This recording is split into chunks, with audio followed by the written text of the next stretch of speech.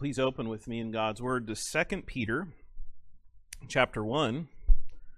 2 Peter 1, where we come to the last sermon in this series that I've been going through over the past several weeks on meeting with God in worship. Or as I asked at the beginning, what happens when we gather for worship? But this is the question I want us to ask ourselves this morning. How strong is your faith in Christ? If you were to consider yourself as a spiritual weightlifter, how much weight do you think you could lift by faith? Would you be the kind of person who your soul could handle lifting great amounts of weight in the midst of the struggles and trials and suffering and tribulation of life? Or would you be the kind that may not even be able to lift the bar, to get the weight off the ground because your faith is so weak?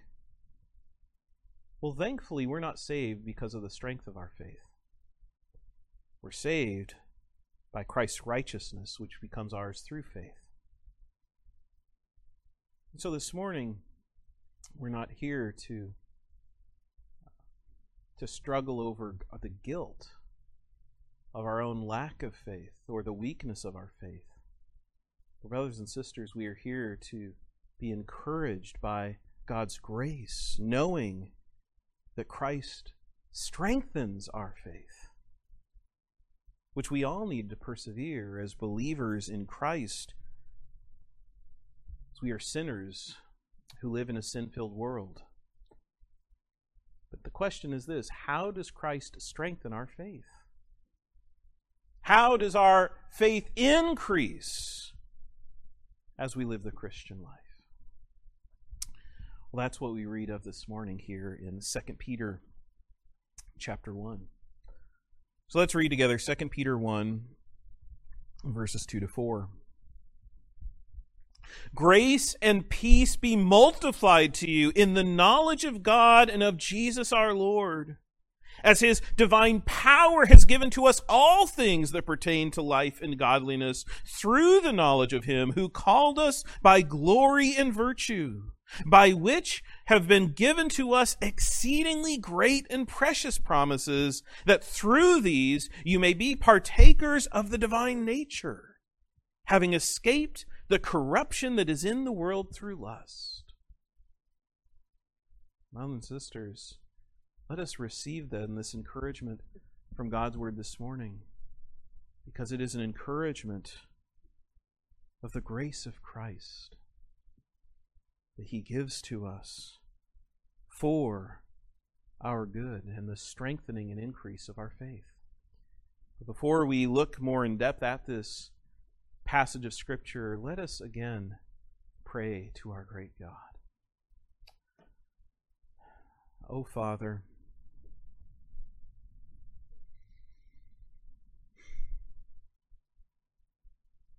we are indeed a weak and needy people who, if we're honest, struggle with our faith. But Father, this is why you give us grace. And we pray even here this morning that as you speak to us through the preaching of your word, that we will receive a refreshment from Jesus Christ of your grace, so that we will live by your grace, and we will increase in our Christ-likeness through your grace. Because, Father, we are those who above all seek to praise you and to please you, because you have so loved us that you have saved us through your Son and our Savior, Jesus Christ. So may you greatly bless then the preaching of your word, that your Spirit will so empower this message. We will rejoice in Christ. and the grace that He so abundantly pours out upon us. And Father, we pray then how we will what we will learn here this morning about Christ's grace in our worship. And we pray then these things in the name of our precious Savior, Jesus Christ. Amen. Amen. Well, brothers and sisters, what we see from this passage this morning is that we receive Christ's grace through the worship of His church. We receive Christ's grace through the worship of His church. And we learn of this through this passage as we first see God's provision of grace in verse 2, followed by God's power in grace in verse 3, and then finally God's promises by grace in verse 4. So God's provision of grace, God's power in grace, and God's promises by grace. Let us then begin by considering in verse 2 God's provision of grace. And here the Apostle Peter is writing this final letter to Christians before his own death. Here he is at the end of his life writing these parting words to believers in the Lord Jesus Christ. And as he does so, here we come to these words that are really his opening greeting and prayer, through which he explains to them how we grow by God's grace. You see, we are saved by God's grace, but not only are we saved by His grace continues to work in us until we become like Christ our Savior. And that's what Paul is seeking to encourage these Christians with at the end of his life, that Christ delivers us from the wrath of God that we deserve for our sin against Him, but Christ also develops us into His image so that we are ready to spend eternity in His presence. So what then is Peter's request to God in this opening prayer? Again, verse 2. Grace and peace be multiplied to you. He prays that God will multiply His grace and peace to these believers. Of course, God's grace is His unearned and unmerited favor that He freely gives to those He loves. And while they have already received this grace from God when their souls were converted, here Peter prays for God's grace to be increased and multiplied in their lives. And he also prays to have not only this grace, but peace multiplied. Yet the order here matters. See, the grace is what brings the peace. Those whom God has given His grace will also experience His peace. So it's God's grace that brings us peace with God. You see then that they have received God's grace and peace through faith in Jesus Christ. But in the Christian life, we come to understand His grace more deeply and to be strengthened by His grace more and more as it is multiplied over the years as we live. So here's the wonderful and beautiful truth this morning. That God doesn't save us and then leave us on our own to strengthen ourselves and our faith in Christ. But God continues to give us grace so that we will persevere in our faith and progress in our Christ-likeness. It is then this grace and peace that we need to continue living, persevering, and progressing in the Christian life. But don't miss something that we can often overlook, especially in our English translations today. The you in grace and peace be multiplied to you here is plural, which means that Peter isn't merely writing for a private multiplying of grace and peace in your life, but this is a corporate multiplying of grace and peace as well. You could read this as grace and peace be multiplied to all of you. So we shouldn't only think of this grace and peace multiplying to you and to I individually, But this grace and peace is multiplying to us together as we gather in local churches in worship. And how is this grace and peace multiplied to us? Well, the verse continues, in the knowledge of God and of Jesus our Lord. This grace and peace from God is multiplied to us in our knowledge. It's through what we know and believe that God works in our lives.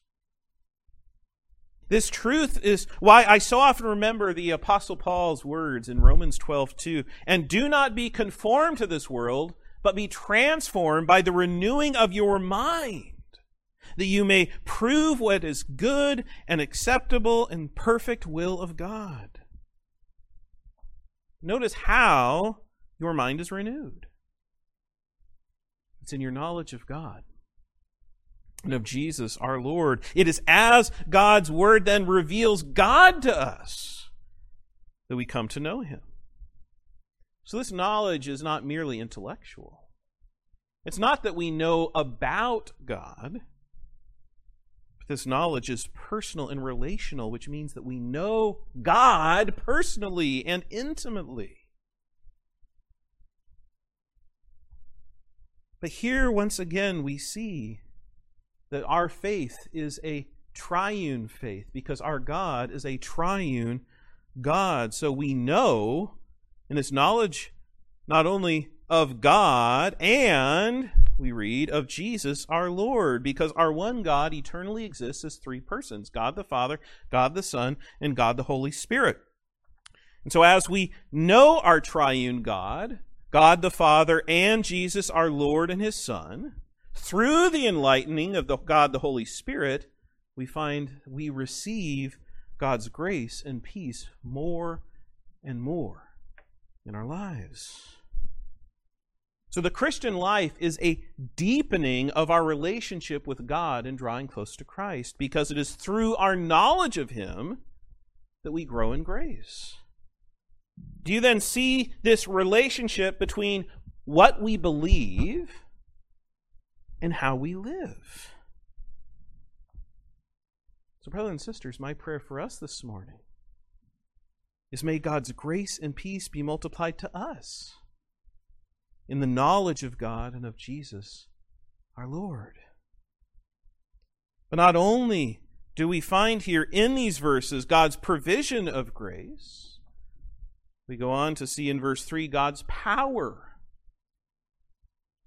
in grace. Now, unfortunately, the ESV and the NIV and other modern translations do not translate the first word here in verse 3, but in doing so, it removes the grammatical connection between this verse and the last verse.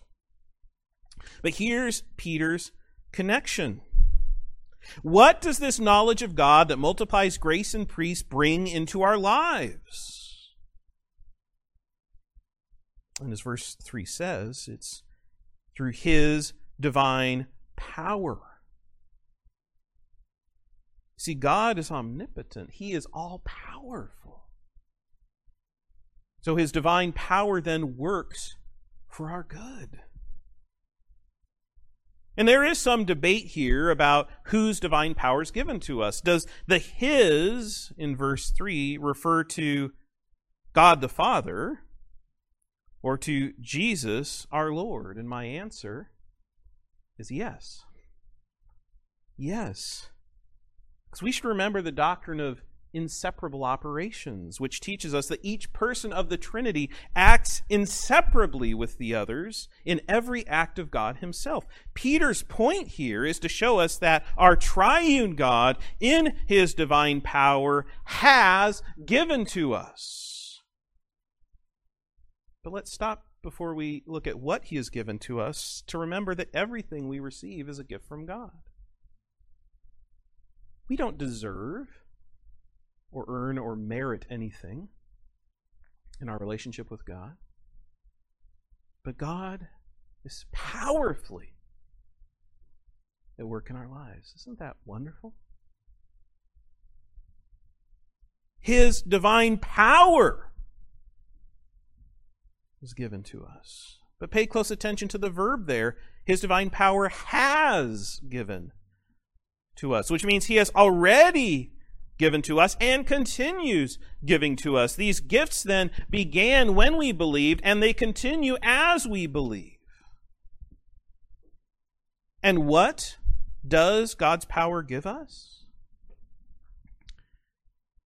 Again, verse 3. All things. Think of that.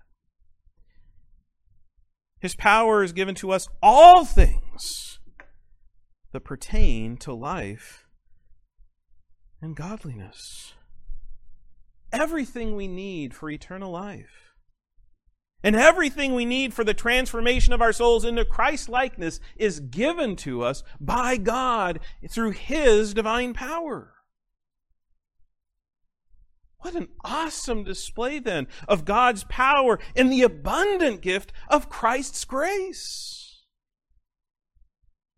See, God's power is what changes us from death to life and from sinners to godly believers. And this change continues to take place in our lives in the power of God's grace. Our hope is always found in God and God alone, as His grace is given to us as believers in the Lord Jesus Christ. So in this verse, we see both the need for us to live godly in Christ Jesus and our dependence on God's power and grace to live this godly life in Christ Jesus. He gives us everything by His power in His grace for godly living. Do you see then that we can live godly lives through the strength that is supplied by God in His power and grace?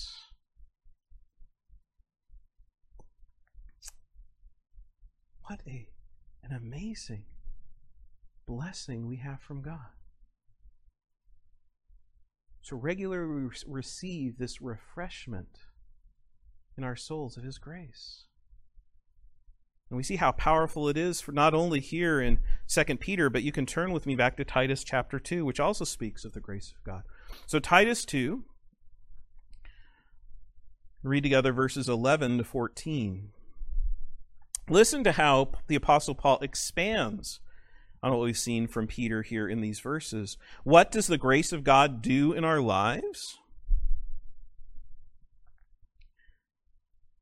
Paul writes, "For the grace of God that brings salvation has appeared to all men, teaching us that denying ungodliness and worldly lusts, we should live soberly, righteously, and godly in the present age, looking for the blessed hope and glorious appearing of our great God and Savior Jesus Christ, who gave Himself for us, that He might redeem us from every lawless deed and purify for Himself His own special people, zealous for good works."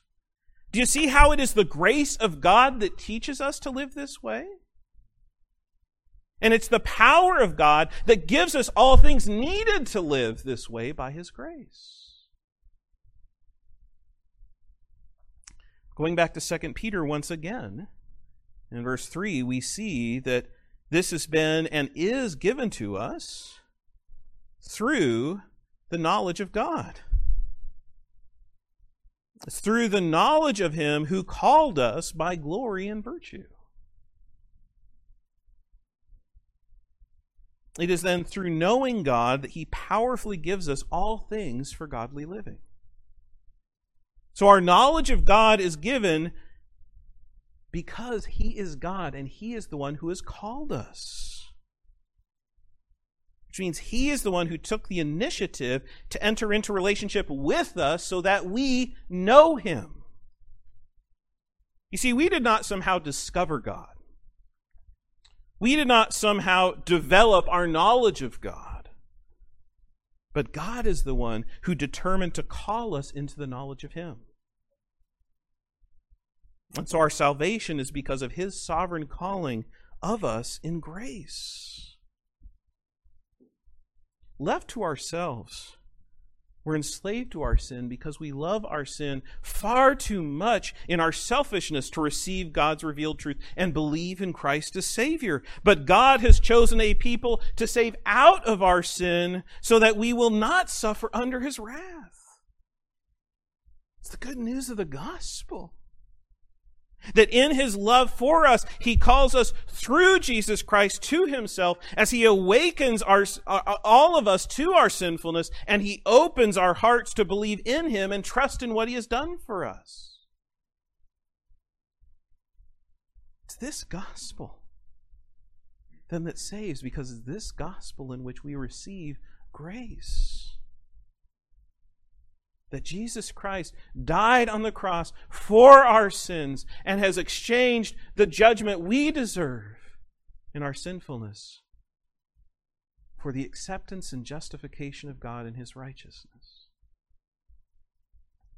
And it's this gospel of grace we continue to not only hear, but to receive and be renewed day after day,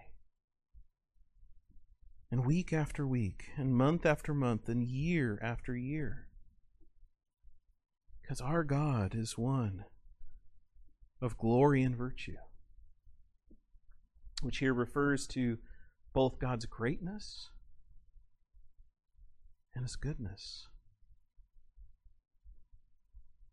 There's no reason in us why we should receive this grace. And there's no reason in us why we should continue to receive this grace. But brothers and sisters, this is our God. And He is glorious and virtuous, who has saved us from the guilt of our sin, who is saving us from the power of our sin until that great day when we will finally be saved from the very presence of sin in our lives. So theologians explain this by calling it effectual calling. This language of Peter here is that God called us. This is an effectual call because God effectually calls us to Himself when we are reconciled by Christ through faith in Him. So you see, whenever the gospel of Jesus Christ is preached, there is a general calling to come to Christ. There is also an effectual calling, which takes place in the hearts of those whom God has chosen to save. And it is those whom God has effectually called that then receive His grace as we believe in God and His Son Jesus Christ and repent of our sins. So I ask you, have you received this power of God and grace in your life? Has the power of God's grace been at work in your life? Is the power of God's grace at work in your life? Because without His grace, there is no hope. Without God's grace, we remain enslaved to our sins. And without God's grace, we live under the judgment of God and will receive His wrath because we rightly deserve to be condemned for our sin and rebellion against God. Oh, if this is you this morning, hear me now. Come to Christ. Come to Christ. It's the one who richly gives grace, as the one who saves our souls, and the one who loves us so much. His grace will be at work in you to become the very person God created you to be. This then we find is God's power in grace. But this finally then brings in verse 4 to God's promises by grace. God's promises by grace. Because our God who called us is glorious and virtuous, we have been given promises in our salvation by His grace. So we read in verse 4, by which have been given to us exceedingly great and precious promises. You see, Christ's grace promises his church a process of purification that results in our purity to become Christ's bride when he returns. So we look forward to the day when we will be a pure bride, wedded to Christ, the bridegroom. But do you know what we find in this great promise, or in these great promises? That there are no incomplete or failed projects of God's grace. What language is used here in speaking of these promises? These words are stacked up to overwhelm us. These are exceedingly great and precious promises, aren't they? And as Christians, we live by faith in these promises as we wait for their complete fulfillment at the end of this age. So we live our lives with a future-focused faith, with an expectant hope that secures God's promises, or that has been secured by God's promises. What then is God's purpose in making these promises to us? Again, verse 4. That through these you may be partakers of the divine nature. Now, this doesn't mean that we will actually become gods ourselves, with our natures somehow being deified or divinized so that we become equal with God himself. This is what false churches and cults believe and twist the scriptures to try to uphold. Okay, it's what I grew up with as a Mormon. See, God will always be our Creator and Lord, and we will always be his creation under his sovereign rule. But brothers and sisters, let us not deny what is being taught here. Because the sanctifying process of grace, which leads us to life and godliness, will one day be complete. And we will be godly like God himself. We will fully reflect his godliness in our very nature. This is the future that awaits for us by the grace of Christ. And the Apostle John also expresses this same glorious future in 1 John chapter 3. So you can turn over to the very next book of the Bible, the New Testament, 1 John 3, and see John writing the same thing in verses 2 to 3.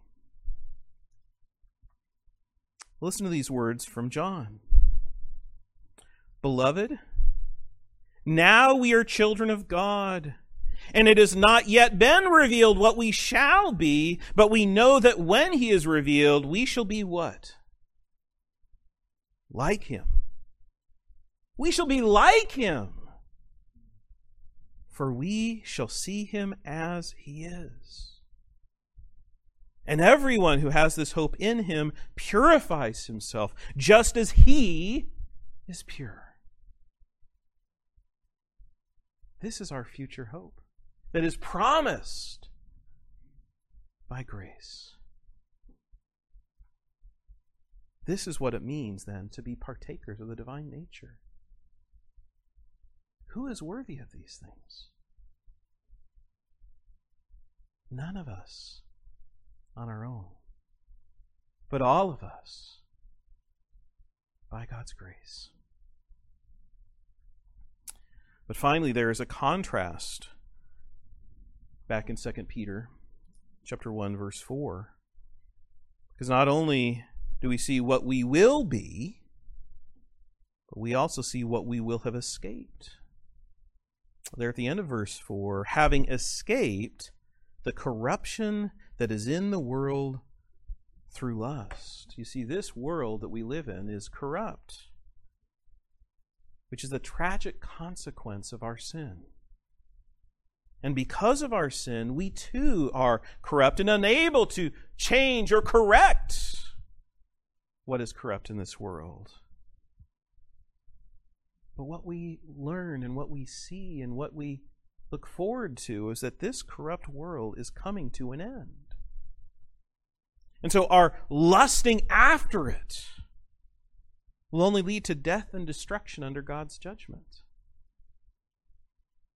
And since we lust after this corrupt world, our only hope is escape. Listen then to Peter's encouraging words here, that we will escape this world's corruption. And we will escape because of God's promises, which we receive by His grace. Now remember, this escape is not our removal from the world, but our removal from the world's corruption, so that we will live righteously in a renewed world where God will dwell with us forever. Brothers and sisters, we must also remember that this promised escape has already begun, as God is at work in our lives by His grace. So as we live in this world, we are being weaned from this world, so that we are being prepared to receive God's promises in the world to come. This is why Peter then begins this letter with a prayer and then ends this letter with the very same words as an encouragement and an exhortation. So you can turn to the end of 2 Peter chapter 3. Look at verse 13. What does Peter say? Nevertheless, we, according to His promise. Same language, right? Nevertheless, we, according to His promise, look for new heavens and a new earth in which righteousness dwells. There's our future promise. But then, verses 17 and 18. You therefore, beloved, since you know this beforehand, beware lest you also fall from your own steadfastness, being led away with the error of the wicked. How does this not happen, brothers and sisters? How do we avoid falling from our own steadfastness, being led away with the error of the wicked? Verse 18. But grow in the grace and knowledge of our Lord and Savior Jesus Christ. We must grow in the grace and knowledge of our Lord and Savior Jesus Christ. Isn't this what we've seen all along through these verses? Because this is what it means to be partakers of the divine nature. Those who have grown in grace and in our knowledge. So in light of God's promise, we're to grow in the grace and knowledge that He provides, which is also our responsibility to receive in faith. So how then does this growing in grace and knowledge take place in our lives? Brothers and sisters, what we find is that this growth and strengthening of our faith comes through the worship of Christ's church. When we worship Him, God blesses us with Christ's grace to strengthen our faith. So once again, there is this already and not tension in these verses. We see that God's divine power has given to us all things that pertain to life and godliness, but we are not yet fully partakers of His divine nature. And what brings us from where we are to where we will be when Christ returns at the end of the age? The answer is Christ's grace, which strengthens our faith through worshiping Him. Do you see then how we receive Christ's grace through the worship of His church? We receive Christ's grace through the worship of His church.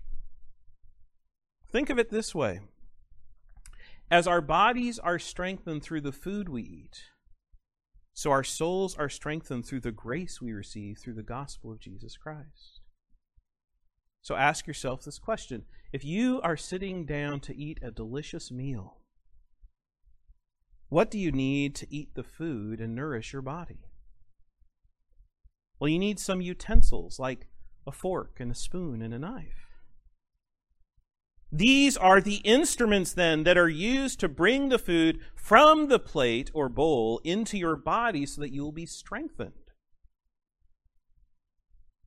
Well, listen then. God strengthens our souls through the riches of Christ's grace. And He not only provides the grace to nourish our souls, but He also gives us the instruments that we need to receive this grace into our souls so that we too will have our souls strengthened. And these instruments are what we call the ordinary means of grace. How does the grace of Christ enter into our very souls? It's through receiving the ordinary means of grace when the church gathers for worship. We often use this phrase, the means of grace, around our church. What do we mean by it? I appreciate how Ryan Davidson gives us a helpful definition in his book, Green Pastures. Listen to how he summarizes or describes these means of grace. He defines them as the instruments Christ ordinarily uses to birth and strengthen the faith of the elect as He is present among them. That's a really helpful definition. Let me say it again. That the means of grace are the instruments Christ ordinarily uses to birth and strengthen the faith of the elect as He is present among them. But not only is this truth taught in Scripture, our confession summarizes this biblical teaching in the Second London Baptist Confession of Faith. Chapter 14, paragraph 1. Listen. The grace of faith, whereby the elect are enabled to believe to the saving of their souls, is the work of the Spirit of Christ in their hearts, and is ordinarily wrought by the ministry of the Word, by which also and by the administration of baptism and the Lord's Supper, prayer, and other appointed means of God, it is increased and strengthened. So this is both a biblical and confessional truth, that we worship through the ordinary means of grace.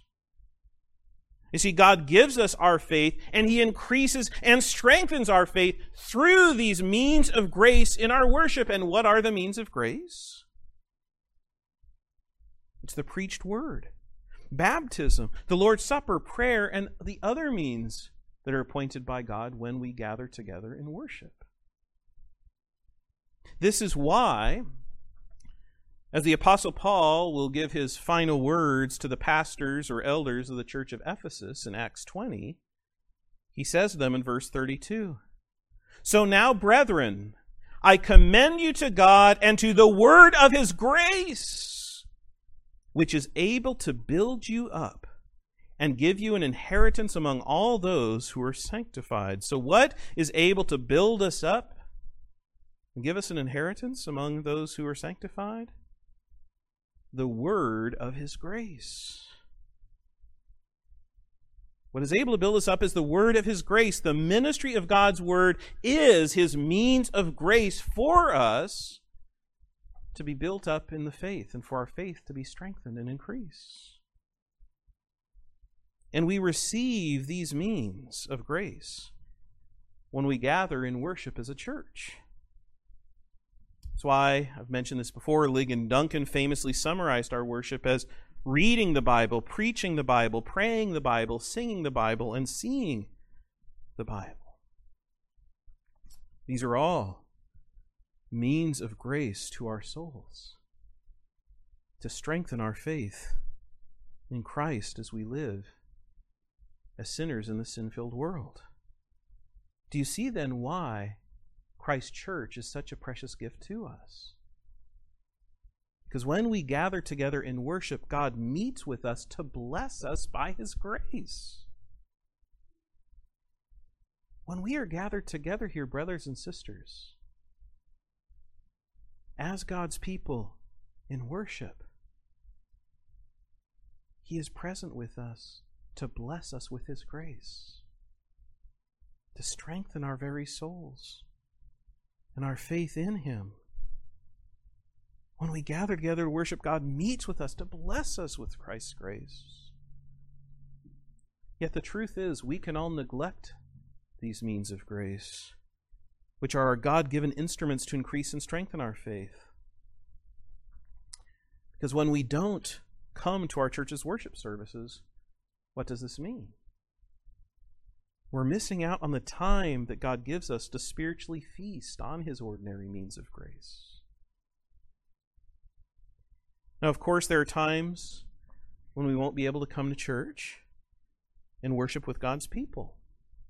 And God also blesses us with His grace through the week as well. But this is the time that God has set apart for us to meet with Him when we gather together and receive His grace in His presence.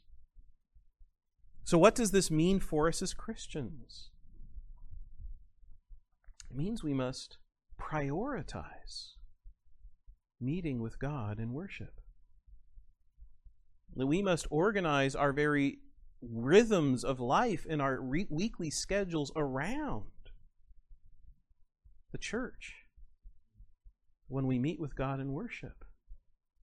So we don't try to fit the worship of God in the rest of our scheduled activities through the week, but we begin with our need for Christ's grace and the means of grace that He provides in worship, and then consider and schedule the rest of our lives around this truth and around our need.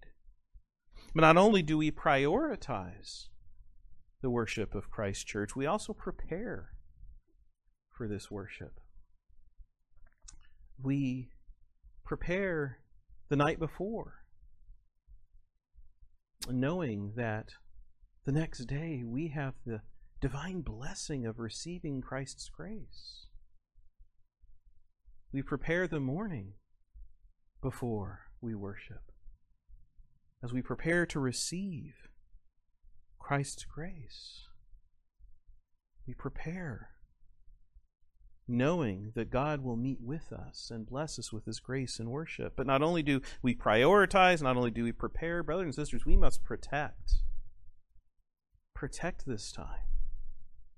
Because there is always those things in the world that will seek to pull us from this meeting with God in worship.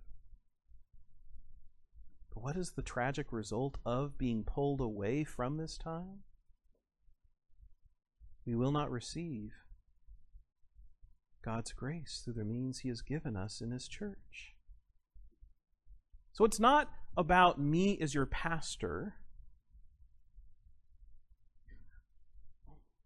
Me as your pastor worried about whether or not you're attending the worship service.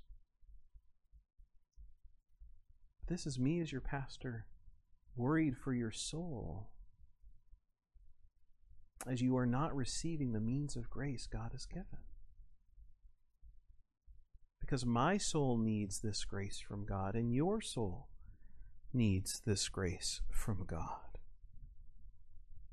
Coming to church, then, is not merely being physically present in this building when we meet, but it is how our faith is strengthened by Christ as we grow in His grace and are built up through our knowledge of Him.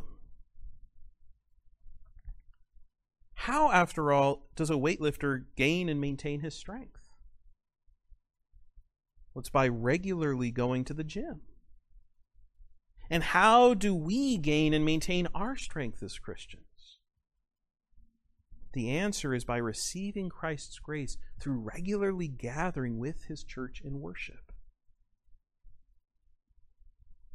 Do you see then why it is so important for us to meet with God in worship? So that we will receive the fresh outpouring of the grace of Christ. Brothers and sisters, we have, through this series, learned a great deal about what it means to meet with God in worship. But through this series, we have learned 7 truths about our worship of Christ's church. And so if you remember nothing else, I hope you will remember these 7 truths. You can keep them in mind, you can write them down in your notes, but please understand how rich of a blessing it is that God gives us this time to meet with Him in worship. Here's the 7 truths we've heard in this series. First, that God calls our meeting to enter His presence. Second, that God schedules our meeting on the Lord's Day. Third, that God runs our meeting by His Word. Fourth, that God seeks true worshipers in our meeting with Him. Fifth, that God invites others to then join in our meeting as worshipers. Sixth, that God structures our meeting with the gospel. And seventh, that God blesses our meeting through the means of grace. I say those one more time. I know that's a lot, but hopefully you can write quickly. First, God calls our meeting to enter His presence. Second, God schedules our meeting on the Lord's Day to worship Him. Third, God runs our meeting by His Word. Fourth, God seeks true worshipers in our meeting. Fifth, God invites others to join our meeting. Sixth, God structures our meeting with the gospel. And then finally, seventh, God blesses our meeting through the means of grace. Do you see all that we receive when we meet with God in worship? May we then be those who cherish this time as those who've been saved by the grace of God. So let us pray.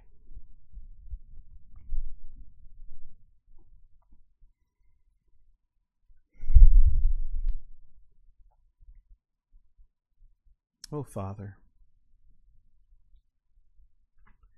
thank you for the knowledge you have revealed to us through your word of yourself and of Jesus our Lord this morning. May we then have this grace multiplied in our lives so that our faith will be strengthened and increased by your grace. And may we be those who more and more cherish this time where we receive these means of grace through your word and the ministry of your word. May we not fall into neglect of this holy time, but may we rejoice that you are committed to so richly blessing us, so that we will look forward to an eternity to enjoy in your presence forever. Oh, Father, may we live each day with this rhythm as a church. So, Father, we pray for all these things in the name of our glorious Savior, Jesus Christ. Amen. Amen.